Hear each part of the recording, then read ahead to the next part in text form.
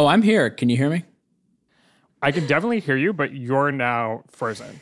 For he's the not record, frozen for podcast me. listeners, That's we've weird. had one casualty so far today on the podcast. Nathaniel was supposed to be with us. His internet would not allow that to happen. So, DC, get your internet situation together so that Nathaniel can join us again in the future.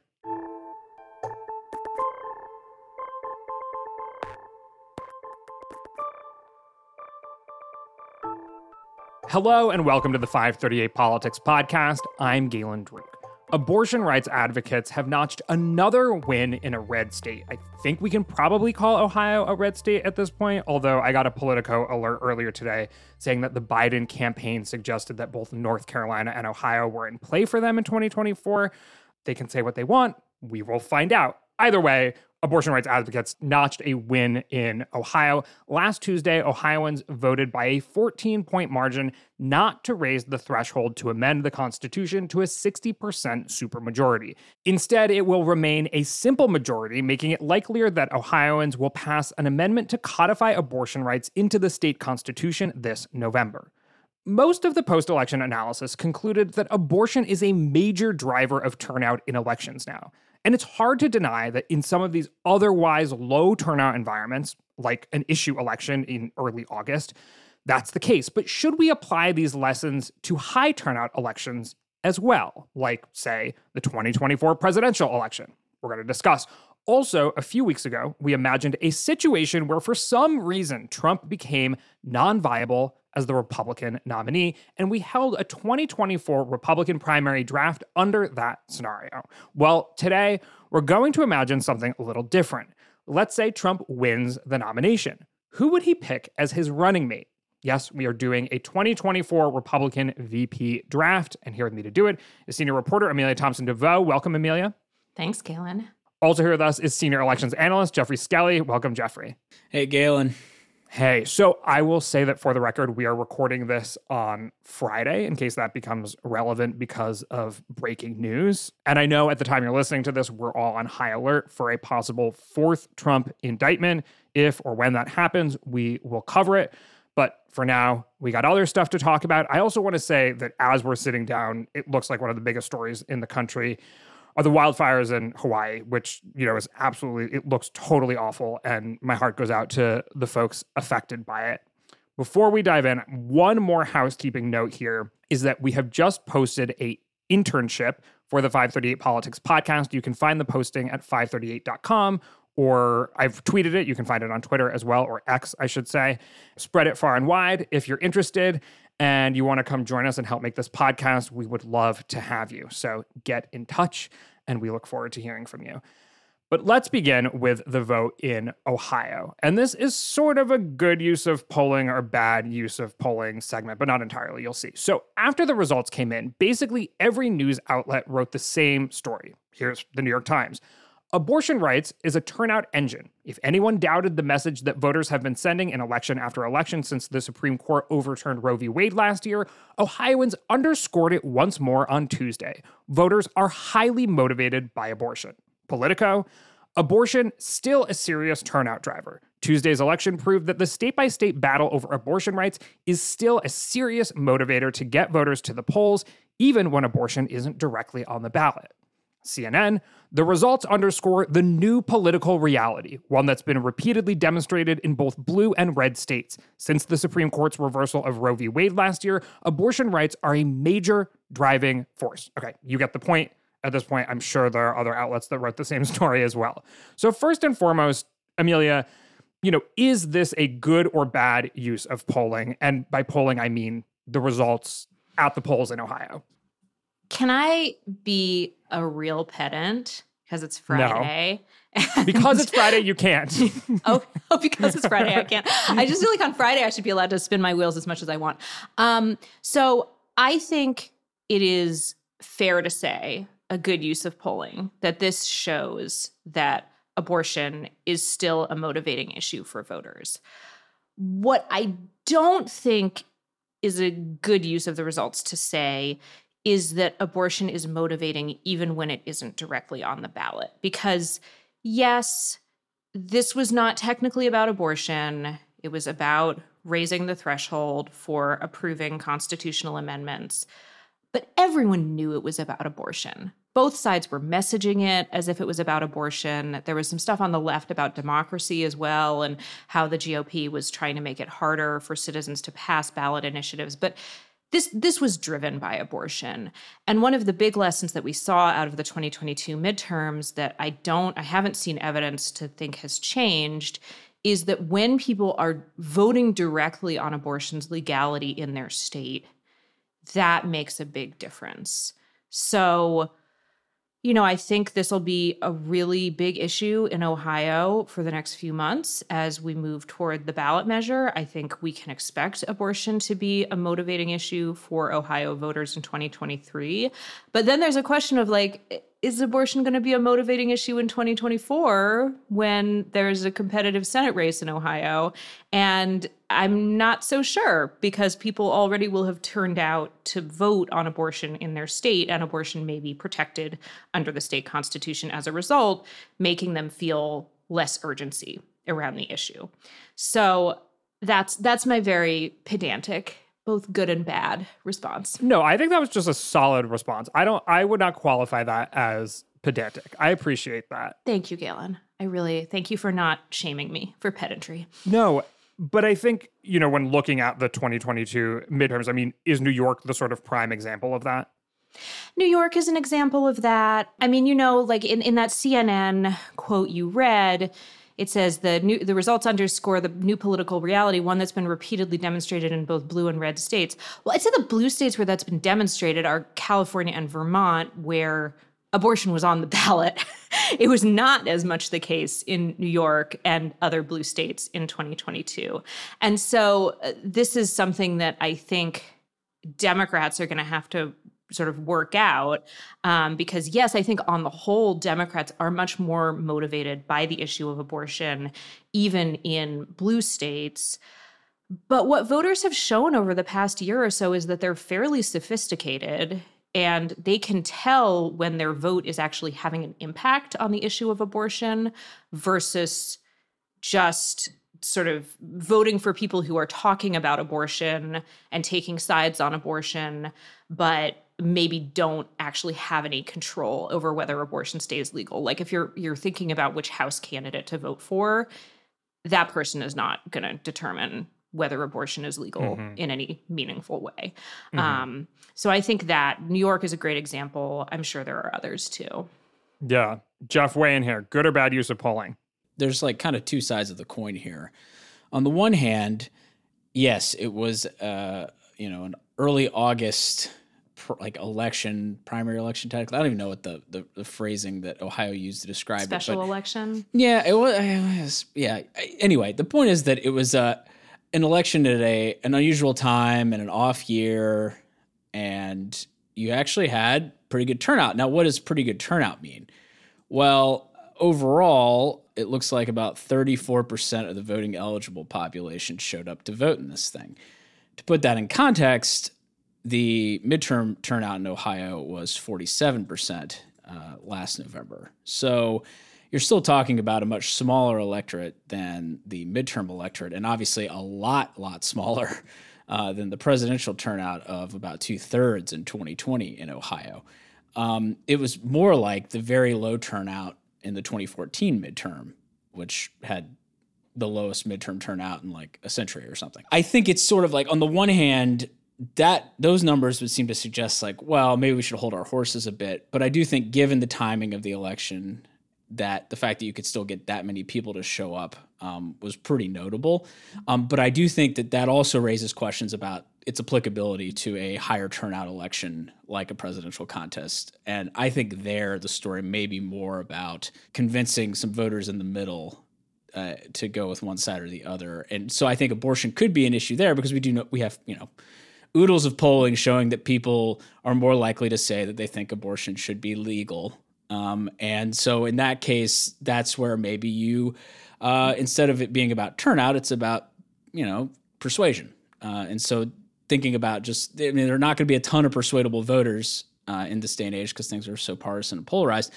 but they will matter. I mean, I think about places like suburban Phoenix or, voters like that and how, their choices and mattering in a really important swing state. And Jeff, it is the case that while we may say there's not so many swing voters, but abortion is exactly the kind of thing that can apply cross pressure to voters because there's no way to get to 60% in the polls nationally of people thinking that it should mostly be legal without there being a chunk of Republicans who also think it should be mostly legal and independents as well. So that's exactly the kind of quote unquote wedge issue the politicians would try to use to sort of free up some of those swing voters.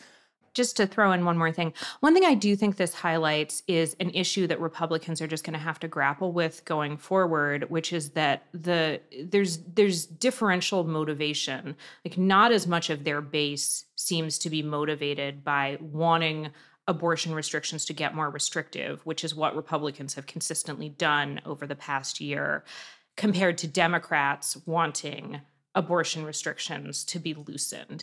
And that's kind of always been the case. I mean, it's always been a relatively small share of Americans who want abortion to be illegal in almost all circumstances.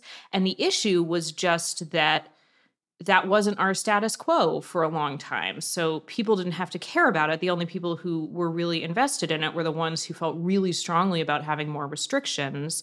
They're very strong Republican voters, so they have an outsized voice within the party. But now we're in a situation where there's a CNN SSRS poll that came out earlier this week, and it looked at among the Americans who approve of the Supreme Court's ruling, 34% now say they'd like to see anti-abortion politicians attempt to implement nationwide abortion bans rather than leaving the issue up to individual states. It's an increase from last year. 20% felt that way last year, so that's a little bit interesting. But the bigger takeaway for me from that is it's not a huge share of people who approve of the ruling who want politicians to be doing more on this issue. And if you look at people who are opposed to the ruling, 78% say that politicians in the federal government who support legalizing abortion aren't doing enough to ensure abortion access. 60% say that politicians in their state's government are similarly doing too little. So there's a real lopsidedness in how strongly people on both sides of the issue are feeling about this. And of course, add to that the fact that more people oppose the ruling than support it. So I do think Republicans are going to have to deal with that, but I just don't think that translates into abortion is an automatic winner for Democrats everywhere. I want to dig into that, possible assertion that I've heard people in the political realm make, which is abortion is a winner for Democrats, talk more about abortion. And I think that message is aimed at the 2024 election in particular. And both of you have already said that this issue one vote doesn't really say much about the role that abortion might play in 2024 because it's such a different environment. What can we say about how things might change in a high turnout election? I guess I'm inclined to say that one of the complications with the high turnout election is that, we've been talking about these lower turnout, whether it's just the midterm or even this issue one thing where, the voters showing up are probably disproportionately more educated and more engaged with politics than a presidential election turnout will be. So you're going to have more voters who are less engaged and less informed in a presidential environment. And so I think the question is, an issue like abortion has been on the front pages for a while now. And so I do think that it's possible it could be a helpful for Democrats because there'll be less engaged voters who are like, oh yeah, the Republicans just trying to ban abortion. Guess I'll vote for Biden. I'll make sure to turn out. I'll make sure to turn out and vote for Biden because I'm worried. That is a real concern, and because it's a presidential year, I'm thinking about it more than I would normally. And again, because of the persuasion thing, getting some voters who are like, well, I really don't like Trump or Biden, and we did see this somewhat in the midterm. Democrats actually won a slight majority of people who somewhat disapproved of Biden. So if you have a universe of voters who don't really like Trump or Biden, but maybe only somewhat disapprove of Biden's presidential performance in office, saying like, well, Republicans have been really extreme on this, and the issues continues to be in the news, and so maybe that ends up being a tool of persuasion for Democrats to win them over. So I think all things equal, abortion is probably a political winner for Democrats. Like, do we think that Democrats would have done as well in the 2022 midterms, at least minimizing their losses to some extent, if abortion hadn't been such a huge issue? I mean, I don't think so. I think that almost certainly helped them. I think that's right. But I also just think that local factors are going to matter a lot. And so that's why I think it's especially important when we're thinking about 2024 to look at what's happening in the states where there are active efforts to get abortion on the ballot. Missouri, Arizona, Florida are all in various stages of motion on that. And I just pulled up some data on how people in those states feel about abortion's legality.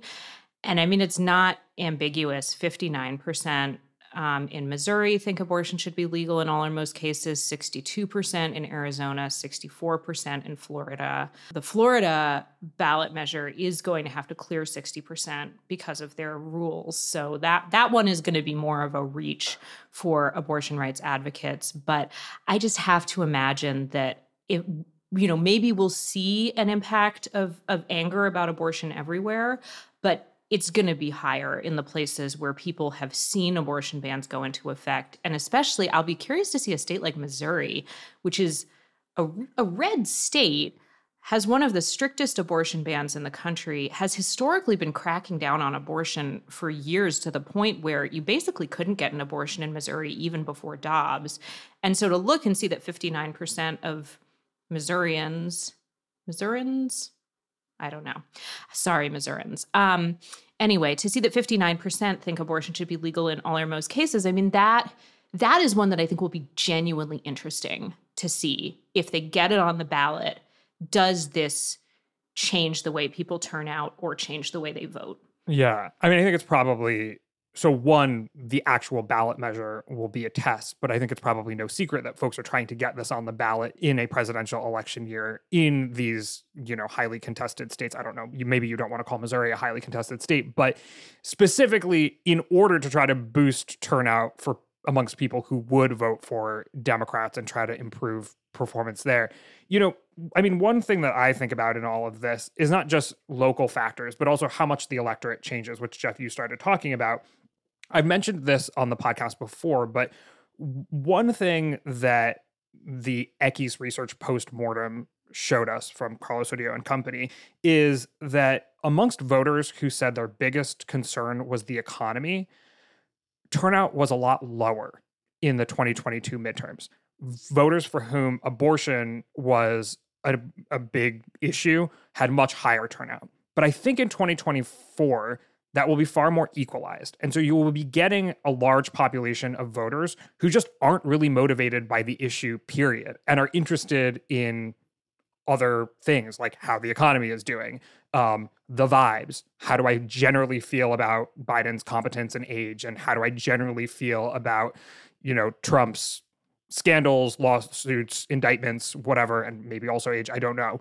And it's just going to be such a different electorate that to draw conclusions and cast them on, and the people, especially the people who are showing up in a low turnout election are like making sure these high educated, maybe suburban, urban Democrats who are turning out again and again and again in special elections, in Supreme Court elections, in issue elections in the middle of August. And like, those are people who are going to turn out probably almost no matter what in a presidential election.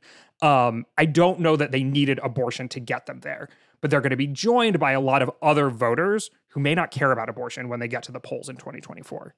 I mean, I guess the flip side of that, though, Galen, is that like young voters, for example, are more likely to turn out in a presidential year. And everything we're seeing in the data is that young voters are extremely upset about what's happening on abortion and very mobilized on it and really I wrote a whole article about how young voters are sort of helping to drive this feeling that there shouldn't be any restrictions on abortion at all in the country, which a lot of blue states do still have restrictions on later abortion. So I think you're right. The changing electorate is going to make this a very different ball game, but I also wouldn't assume that all of that is going to mean that we're just going to see an influx of people who are less interested in this issue. I think it's also possible that young voters weren't really following the midterms, didn't feel like there was a competitive race in their state, are mad about abortion, and also don't like Trump if he's the nominee for the Republican side. And they're like, okay, I'm definitely going to vote. I was going to say, I'm glad you said that, because I was going to say it might be difficult to disentangle really, really disliking Trump from being angry about abortion. I mean, we saw record high youth turnout in 2018 when abortion wasn't really at play, just because that group of voters is really allergic to Trump. Well, and also, I mean, you see people advocates on the abortion rights side, I get press releases about this all the time, are making a kind of explicit PR move to say that abortion and democracy are connected issues.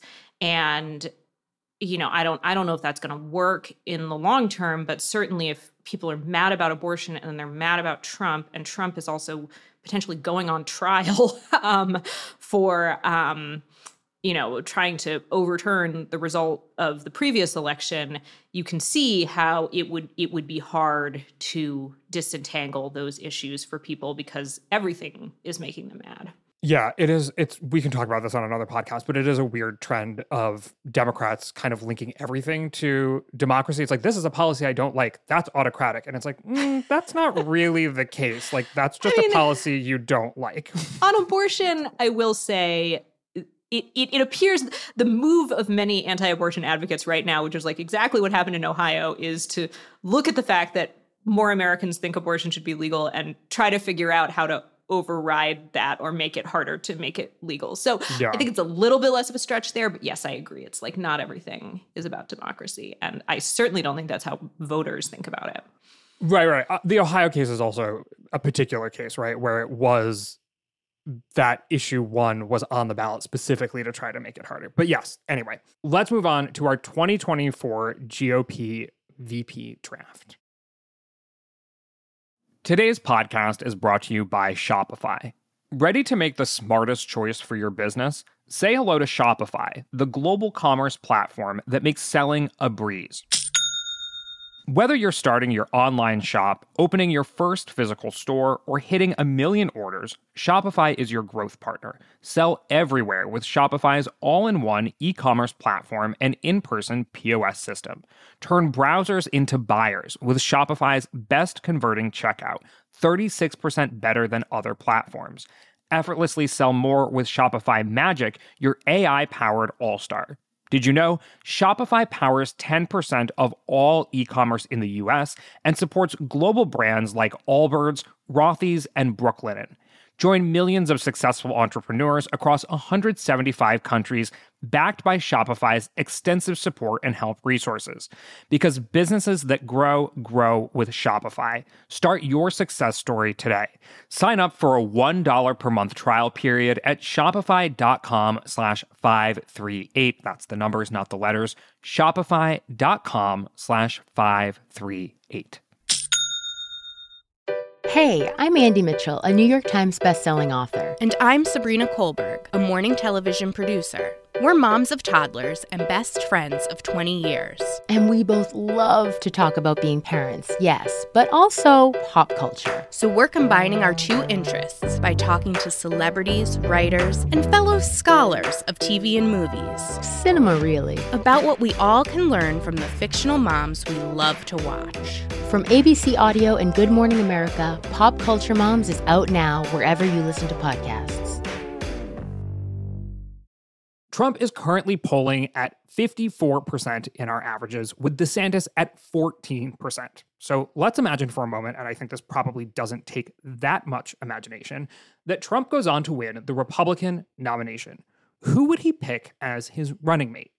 To answer that question, we're going to do a draft, and maybe through this exercise, we can try to learn a little bit about the Republican Party, how Trump might position himself as a president round 2, and we'll ask questions like, what kinds of balancing does Trump think he needs, if any, for a ticket with himself at the top? Would it be a moderate this time instead of a religious conservative like Pence? Maybe somebody who appeals to women or college-educated voters or voters of color, or maybe somebody from the Midwest, say, Wisconsin, Michigan. So we're going to do a snake draft, as always, in order to try to be fair. And the order has already been selected by random.org.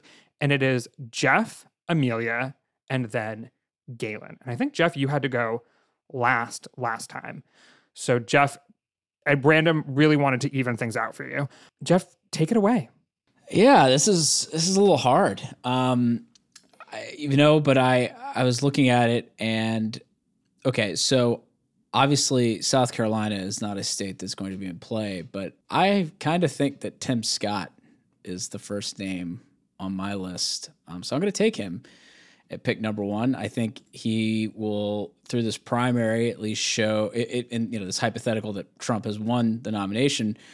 Scott will have run for president, and a fair number of VP picks in the past have been people who were fellow candidates, acquit themselves well on the campaign trail, show that they are very capable. He's got a burgeoning national profile now. I think he's someone that appeals across the board to Republicans, whether they are big fans of Trump or not. And he's obviously a black man. And I think in terms of trying to have, broaden your appeal, Republicans have a tendency to try to say that they don't care about race or gender or things like that. But at the same time, they'll send out press releases highlighting how they have the most diverse House field they've ever had or that kind of thing. So I know that they care about it. So it seems to me that Tim Scott would very much fit the bill as a VP pick.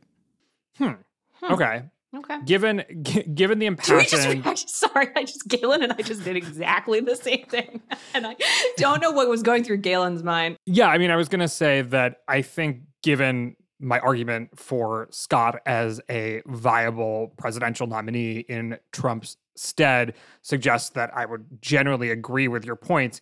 The one question I would have is, I think that Scott, genuinely wants to be president. And over the next few months, by trying to get there, does he put himself in a position on the wrong side of Trump that would make it harder for Trump to select him as his VP nominee? Or also, Trump's former VP is now running against him and not doing very well. So I don't know if Trump is a great advertisement for this idea of the VP being a stepping stone to the presidency. Maybe Tim Scott gets through 4 years as Trump's VP unscathed, but based on what happened with Trump, I would say those are some fairly long odds. Well, I guess the question is, are we trying to pick who is most likely to get picked? Yes. Yes. So we're not picking just who would be best, who would be most likely to be picked and accept. Right. And I just think in our very polarized political environment, Scott has been someone who has mostly shied away from being critical of Trump in a way that some of the other Republican candidates increasingly are not, in the wake of these indictments. A lot of them are trying to avoid being sort of full-throated critics of Trump. But nonetheless, I feel like Scott has shied away from that more than most.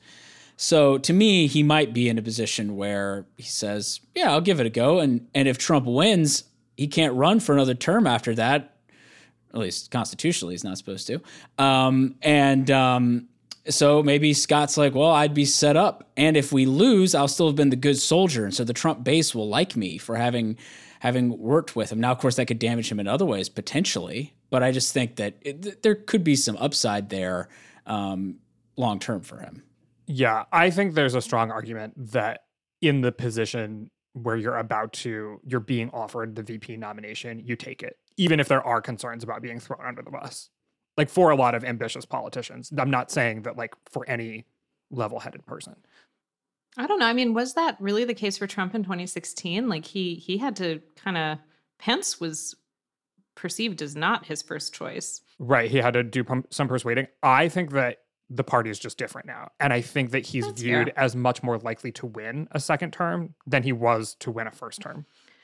Yeah. So it's not as much of a risk of going down on a sinking ship and then never being able to recover. Yeah, I buy that. No, Tim Scott was pretty high on my list. He would not have been my number 1 pick, but he would have been up there. All right, Amelia, take it away. Well, so there's something really compelling about South Carolina on the podcast today, I guess. But, I think it's fairly likely that Trump will choose someone from the current Republican field to be his running mate. And I would put Nikki Haley higher than I would put Tim Scott, simply because she's a woman. And even though, as Jeff was mentioning, Republicans do not like to focus on identity as an issue that they care about, I think they would like to have a woman of color on the ticket with Trump. And Nikki Haley checks a lot of the boxes that Tim Scott does. She's more moderate, but hasn't kind of come out in this full-throated anti-Trump vein. She is very much running in this sort of I am a tough conservative woman mold.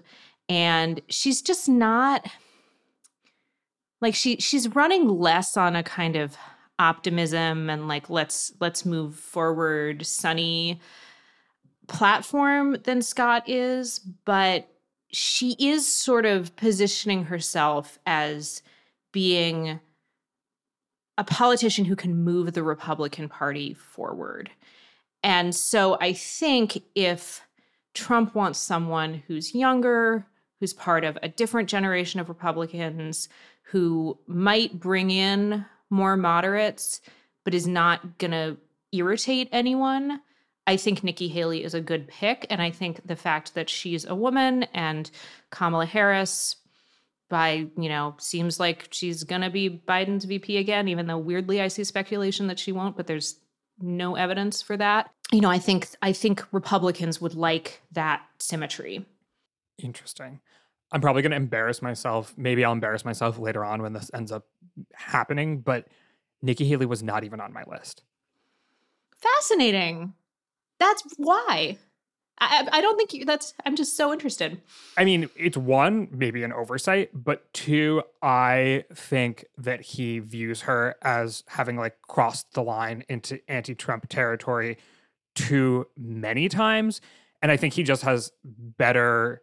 I mean, she did give a full-throated rebuttal of Trump post-January 6th. And now, if Trump permanently rejected everyone who's ever rejected him, he would literally have no one. So he does embrace people sort of once they come back around into the Trumpian fold. And that could just be the case with her.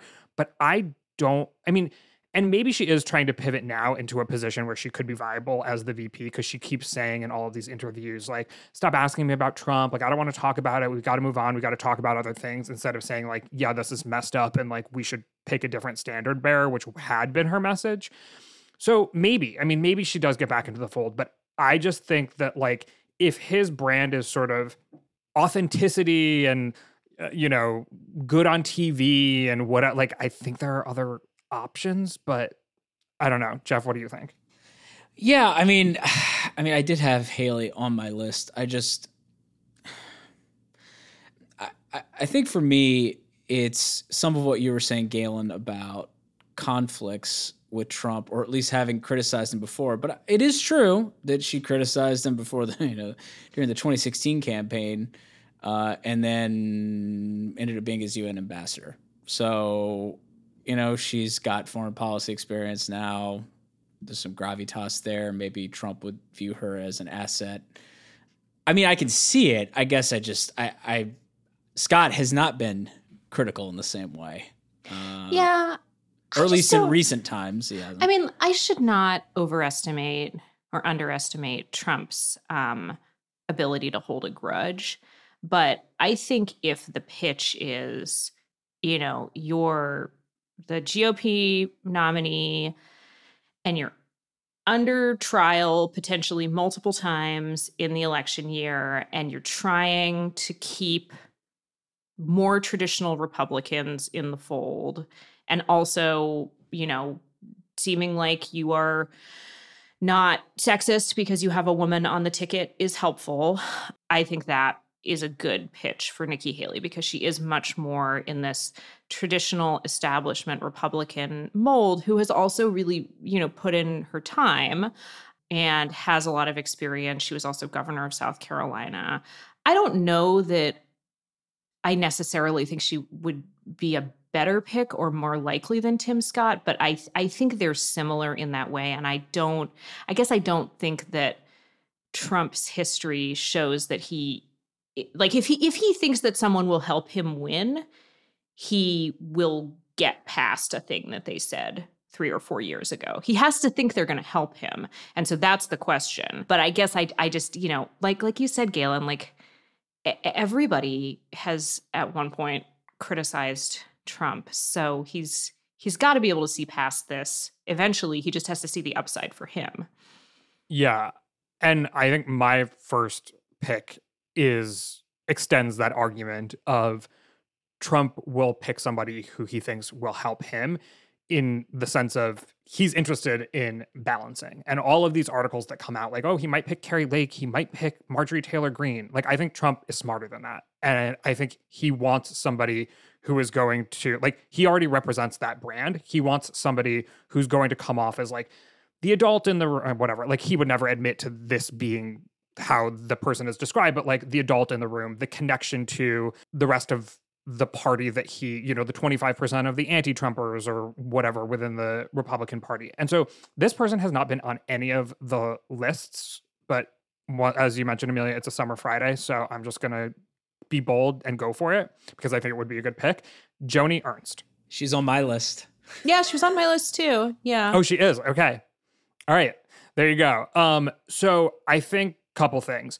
First and foremost, she has a military background and she can play really well into what I think Trump views as his biggest strength, which is the sort of law and order message that he levied in 2016 and has continued to sort of levy in opposition to DeSantis in the primary, and I think will continue to use throughout the 2024 campaign, talking about crime, talking about immigration, talking about, possible international wars even, and how, under his presidency, Russia wouldn't have invaded Ukraine, et cetera, et cetera. So Joni Ernst has a military background. She is truly establishment Republican. She's in Senate leadership. She is the most sort of Republican adult in the room that you can find, in that upper echelon, maybe not the most, but like very much adult in the room vibes. She's a connection to the Club for Growth establishment part of the party. She's a woman, and once again, Donald Trump wants to win. He knows that and his pollsters know that the Republican Party does poorly with women, especially in an environment where abortion may be one of the prime issues. And, having a woman being able to lend credibility to your outreach to women is useful. She's also from the Midwest. He wants to win back Wisconsin and Michigan. Now, her being from Iowa does not necessarily mean that he's going to then win Wisconsin, but it's more of a cultural fit than maybe his pitch to a place like Wisconsin. Having Joni Ernst camp out in a place like Wisconsin would definitely be helpful.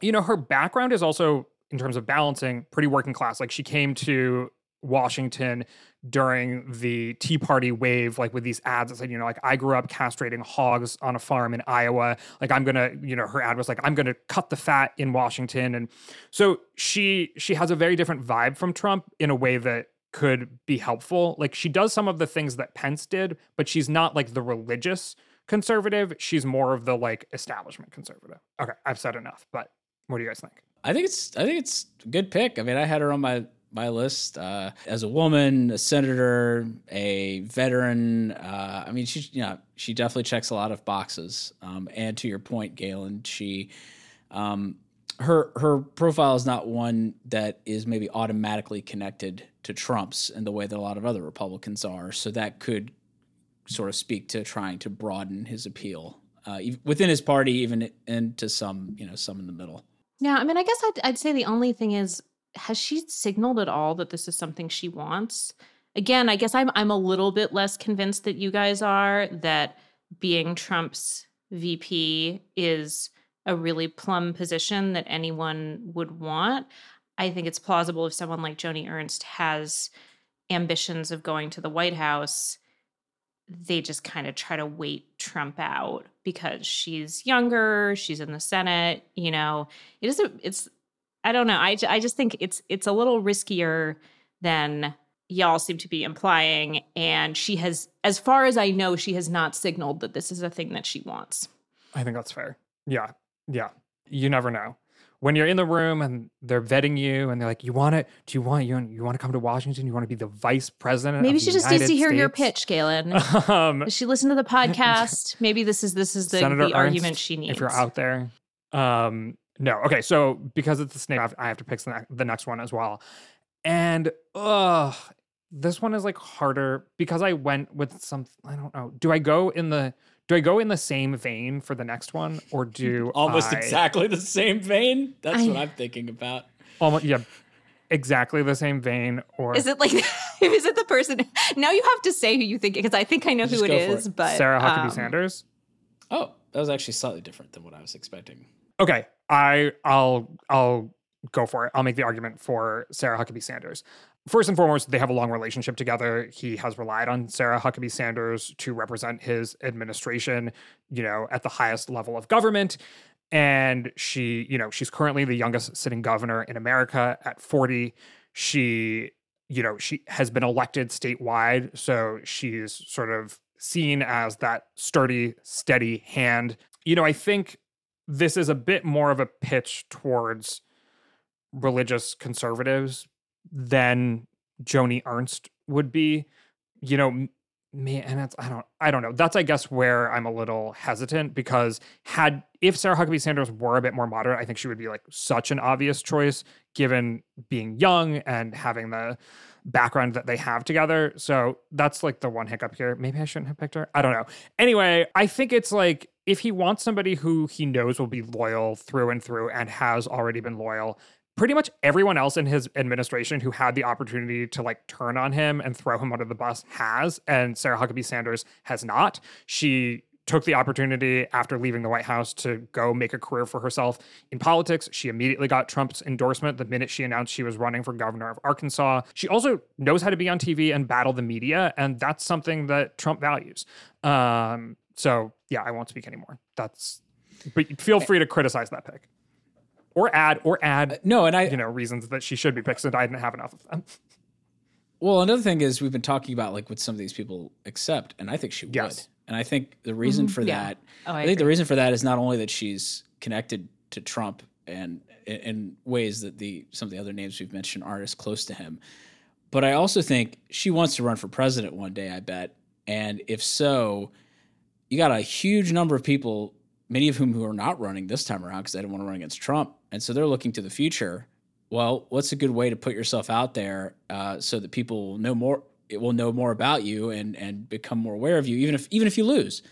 I guess Trump could run again in 2028 or something. I mean, who the heck knows what, Anyway, but I just think that it would be a way to sort of jump to near or to the front of the line for future presidential aspirations. So that to me makes her, like, I think from her standpoint, makes it appealing. That's a really good point. I think it makes more sense for her than it does for Trump. Yeah. Because she's not from a competitive state. She would appeal to Christian conservatives, but we don't see any signs that Christian conservatives are turning on Trump right now. And so I think, apart from the loyalty, which Trump does value, he might value that enough to pick her. I just don't see how she helps him electorally. And Trump, I think, is going to be really conscious of that when he's choosing someone. So, in a lot of ways, she does seem right. I just think she's not really from the right part of the country, and she's not going to help Trump bring in a part of the electorate that he can't bring in himself. All right, back to you, Amelia. Okay, I'm going to choose a weird one too. I am going to say Francis Suarez. That one was on my. I like that it. one was on my list. Here's why. Definitely. Oh, Yeah. really? Okay. I actually didn't have him down. So, Francis Suarez, nobody had heard of him until very recently. But he has a lot of the things that I think are sort of like a kind of Trump glowy thing. Like he's hot. He's hot. Is really like. Well, I'm not going to comment on that. I guess he acts like he thinks he's hot. Is that the like? So anyway, if Trump wants someone who is going to run with kind of like a similar macho brand, but is much younger and sort of projects this idea of vigor and youth, and I'm into crypto, so I'm really up and coming and into tech and the next generation. And he's Latino, and he's from Florida, and I think he's just different enough that he might appeal to Trump as not being from the sort of older Republican establishment that he's also obviously has held elected office, is not a political newcomer, but is also not a senator. He's someone who kind of threw his hat into the ring as mayor of Miami to run for president. And I think Trump likes that kind of chutzpah. And I think the caveat is that I think Suarez would have to be doing a little bit better in the primary for Trump to consider him really seriously, because I think what he would have to show Trump is that he's got enough newness and pizzazz to capture voters' attention. But I think if there is like a Suarez moment at some point in the next few months, he would definitely be a contender for Trump. Yeah, I think he's a strong pick. And obviously he has been critical of Trump, but I think it's the kind of thing where they're both strong enough communicators that this whole I used to be anti-Trump, but I've come around and I'll tell him when I disagree and we don't agree on everything, but blah, it seems like they could massage that a bit to almost work in their favor. Obviously, we've talked many times about this, but the softest part of the Democrats' coalition is probably Latino voters. And, Arizona is going to be in play. Texas probably isn't in play in 2024, but shoring up the Latino vote there. I mean, in other places as well that are going to be competitive. North Carolina has a big Latino population. Growing Latino population in Wisconsin, Michigan. I think it makes a lot of sense. And I think the reason that you were right to pick Francis Suarez before Vivek Ramaswamy is that Vivek Ramaswamy is too much of a showboat. Trump does not want somebody literally stealing his whole limelight. Francis Suarez, I think, would play ball with Trump. And I think Trump would get super annoyed with Vivek Ramaswamy. Well, and Vivek Ramaswamy is also trying to run as a mini Trump. And I think Trump would also find that annoying. Suarez is kind of... And he doesn't, he doesn't balance in that way. If he's running as a mini Trump, he's not balancing anything. Yeah, but I didn't even have Ramaswamy on my list, which was maybe an oversight. But but I just think if he's gonna pick someone who's kind of like a newcomer / underdog, the obvious one to me is Suarez. I mean, Suarez is interesting. Obviously, being a mayor is not something that's not a position we've really seen as a stepping stone, but he is running for president. I'm sure Suarez would accept. Yeah, I'm not worried about that. Guaranteed, I think 100% on that one. I don't think, unlike some of the others, you might be able to write some reasons why they might not. I think he would immediately say yes. So, all right, Jeff, back to you then. Take it away.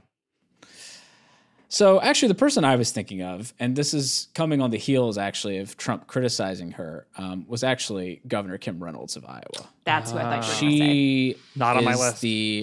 So to me, she definitely has a lot of the same things going for her that Ernst does in terms of woman from the Midwest who could be useful for defending Trump and defending the Republican Party on stage. She's been in the news a lot over the state's sort of rightward turn. I think she'd have a lot of credibility with Republicans, but Republicans beyond just Trump. Now she is at least trying to stay neutral in the Iowa caucuses, and that has frustrated Trump, who basically says, you're governor because I appointed your predecessor to be an ambassador, and you became governor as a result, and so it's all my doing, and why aren't you endorsing me?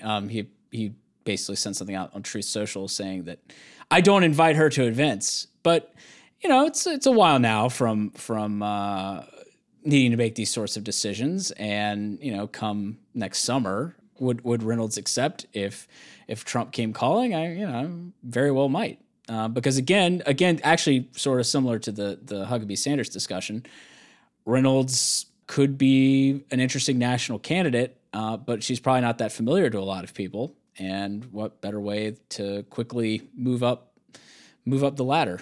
I know he's a bad pick, but what do you think she brings to Trump that Sarah Huckabee Sanders doesn't? Well, she's a woman from the Midwest. Being from the Midwest. Yeah. So it's a regional thing. I mean that could make a difference. Iowa's pretty red these days, but it's not as red as Arkansas. Look, there's still people confusing Ohio and Iowa as swing states. So it's going to have more swing state sort of credibility, maybe than we think. The other pick. Yeah. So Reynolds clearly would not be someone who is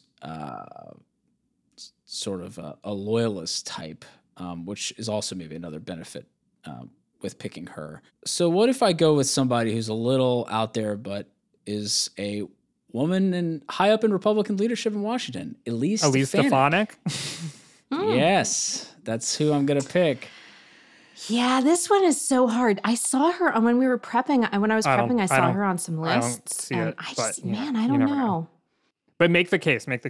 Okay, I think it's a situation where I would take this pick in part to say, well, maybe some others have said no.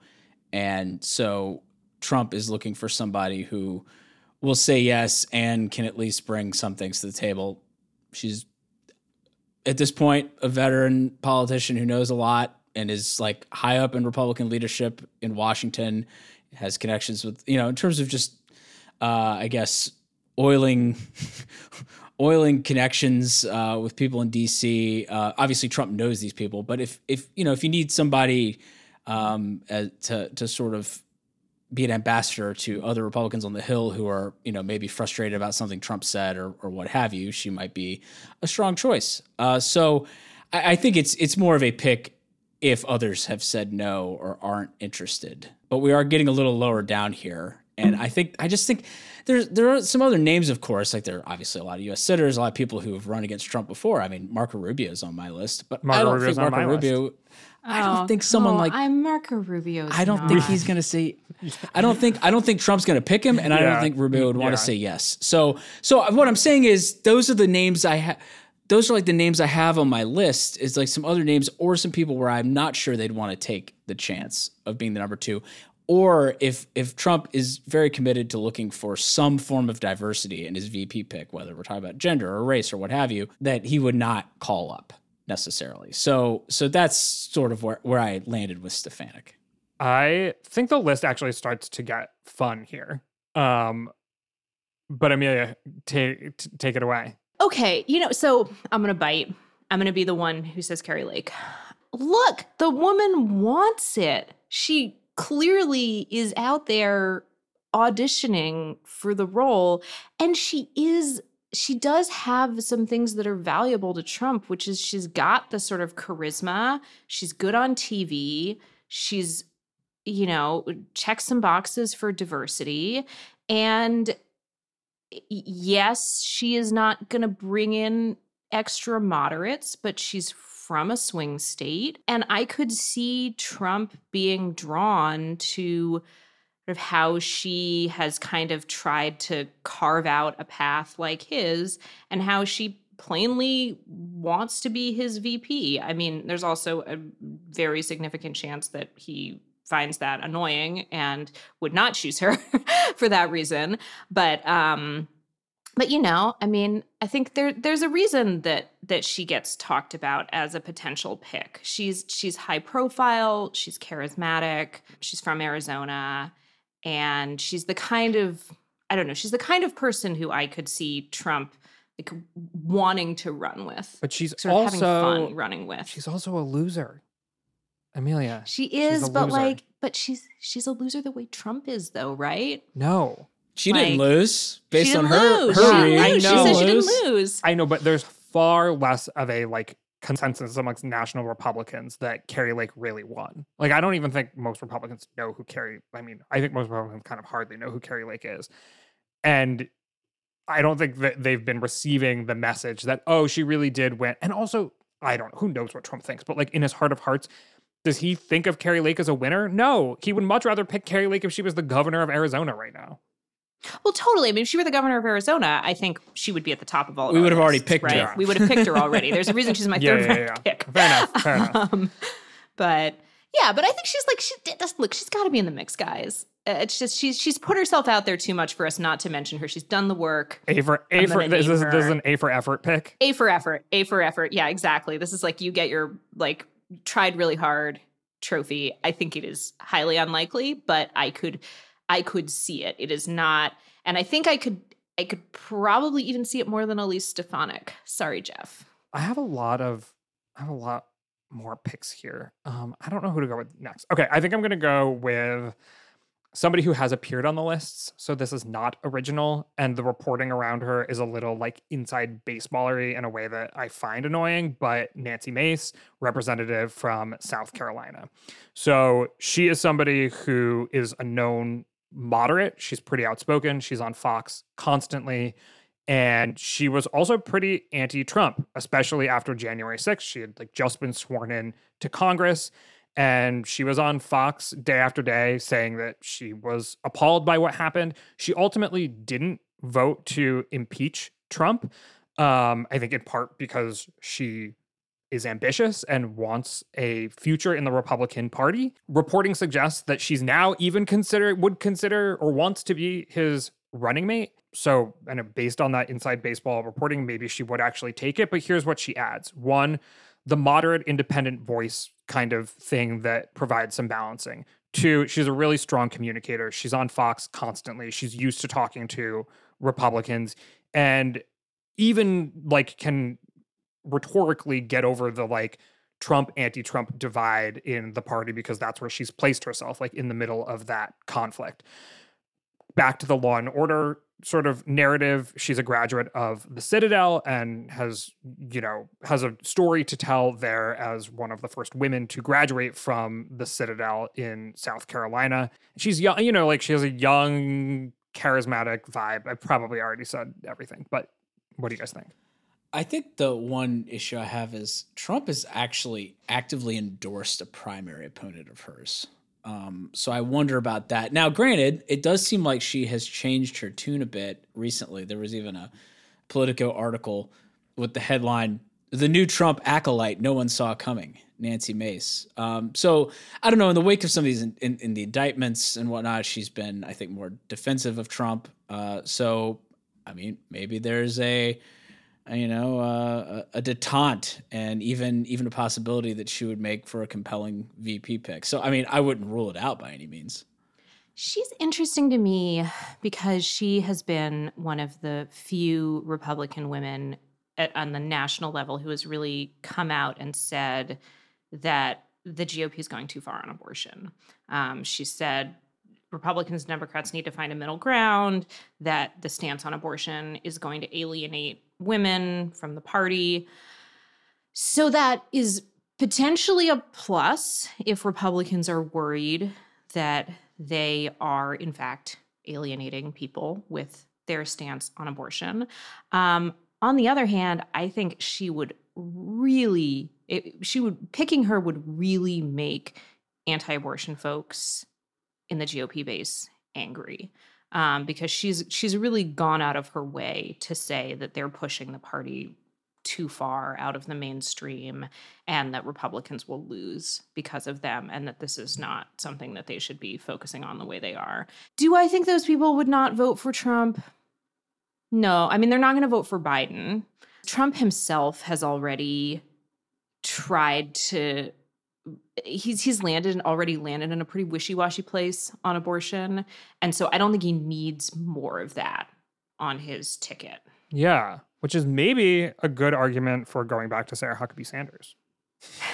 It's true. It's true. If you want to make anti-abortion voters happy, she is a great pick. Okay, so I don't know, are we starting to get weird here? Yeah, what's your weird pick? My weird pick is Brian Kemp. Wait. He's on my list. It's like the least He's weird on my man. list. He's on my list. He's not weird.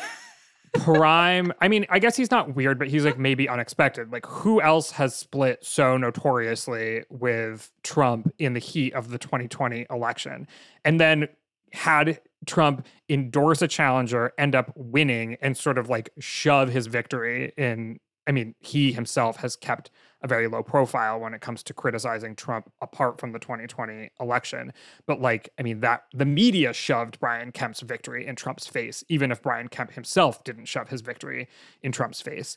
And like, what better way to bring the party together and sort of show we're here to bring along people who doubt, you know, some of Trump's weirder tendencies, anti-democratic tendencies. And he also is the governor of a prime swing state in 2024. And he's got the adult in the room thing. I mean, he doesn't bring the racial or gender diversity to the ticket, but he does bring a stellar Southern accent. Yeah, it's just funny that you called him a weird pick when he is like such a normal, a really normal, strong like 2028 possibility for the Republican Fair Party. enough. just a normal man. Okay, Amelia, take it away. Okay, so as I said, spent some time looking at Republican celebrities. The list is not very long. And the one who rose to the top of that list for me, the most compelling option, if Trump wants to pick someone who's not a politician, who's going to provide entertainment value, maybe distract a little bit from his ongoing trials, is Kid Rock. Kid Rock has already... Michigan, baby. Yeah. Michigan. So, okay, yes, he's from Michigan. He's from Michigan. That's the first thing you guys said. So... you know, like basically he wins the state of Michigan for Trump single-handedly, right? So that's good. I would love to see the kind of like tit for tat that would go on between Kid Rock and Gretchen Whitmer during that campaign. Also, with the debate between Kid Rock and Kamala Harris would... event of the century. Political event of the century. I mean, it would have more viewers maybe than the presidential debate. That's true. Know? I mean, maybe Trump wouldn't want it for that reason. But I just think, you know, he's expressed interest. He's joked about running for office in Michigan.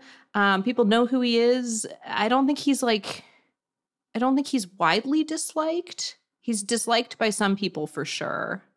But he has a lot of fans, and I don't know. Ball to the ball. I mean, we are doing this late 90s, early aughts nostalgia thing. Exactly. It's of the moment. It's of the moment. You want to get Gen Z.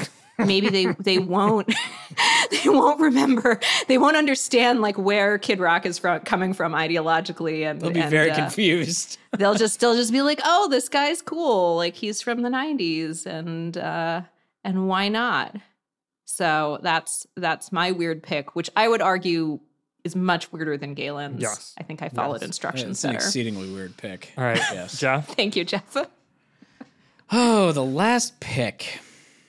Let me just run through it. I don't think he'd pick Kristi Noem because I think there's some scandal stuff swirling with her with I think it was the flights and whatnot. I just don't think Trump's going to have plenty of that to bring to the table, and I just think he's going to try to pick a VP he doesn't want. Glenn Youngkin, Virginia would be interesting, except I think Glenn Youngkin's like 5 inches taller than Trump. And I don't think Trump would be down with that. I literally have heard somebody say that to me as like a reason. And I was like, that is an interesting thought that in like photo ops, Trump's usually like the tallest guy, roughly. So it's an interesting thought because Youngkin played basketball. All right, so who are you picking? Well, I mean, that's the I just want to hear Jeff cross off the names of every other Republican in the country. So then I have Marco Rubio, Josh Hawley, Ted Cruz, all the presidential wannabes who will run in 2028. I have two remaining that I think are interesting. So I don't think he would pick Marjorie Taylor Greene, but she has been making subtle movements back towards sort of like, not really toward the GOP establishment that much, but enough that like Lauren Boebert's mad at her apparently. And then I think the pick for me though, in sort of a similar vein to Sarah Huckabee Sanders, is Katie Britt. Katie Britt. Wait, she's on my list, Jeff. Okay. Yes. I literally have it right here. She's my pick. Okay. She's my pick. Senator from Alabama. Youngest Republican woman ever elected to the Senate. I think she would bring some of the same energy as Huckabee Sanders, except I think she is not viewed as, I think, nearly as combative. So I just think she would be an interesting choice. Bring some of those things, maybe, if we're looking for a woman with like at least some national profile, she would fit the bill. So I mean, but she's not. I don't know. She's not like a spotlighty person. Yeah, really, but does Trump right? want a spotlighty person? That's the question, That's true. right? I don't think he necessarily he's does. Guaranteed to not distract. That could be something he wants. She's also, I think, kind of a clean image, and if he wants like a contrast, Yeah. That's very interesting, Jeff. I like that. To the balancing point, like she has good relationships to the establishment of the party, like the old school Chamber of Commerce Republican Party, like that's her. She was the president and CEO of the Business Council of Alabama. She was the chief of staff for Richard Shelby, who was, one of the like old school Democrats who became a Republican, very like establishment-y in the Senate, an attorney. So I'm sure she can sort of like, make her point well on television. Or one would hope, at least. Got a lot of faith in attorneys, Galen. I mean, attorneys, like podcast hosts, are paid to talk. Not all of them. Some of them are paid to review contracts. Exactly. Right. Some of them are just paid to highlight things and Yeah, exactly. Stay up until 2 o'clock in the morning. Yeah, I almost picked her instead of Brian Kemp, so I concur. And on that strong pick, we are going to wrap up this VP draft. Thank you, Amelia and Jeff, for joining me today. Thanks, Galen. Thanks for having me, Galen. My name is Galen Druk. Tony Chow is in the control room. You can get in touch by emailing us at podcasts@538.com. You can also, of course, tweet at us with questions or comments. If you're a fan of the show, leave us a rating or review in the Apple Podcast Store or tell someone about us. Thanks for listening, and we'll see you soon.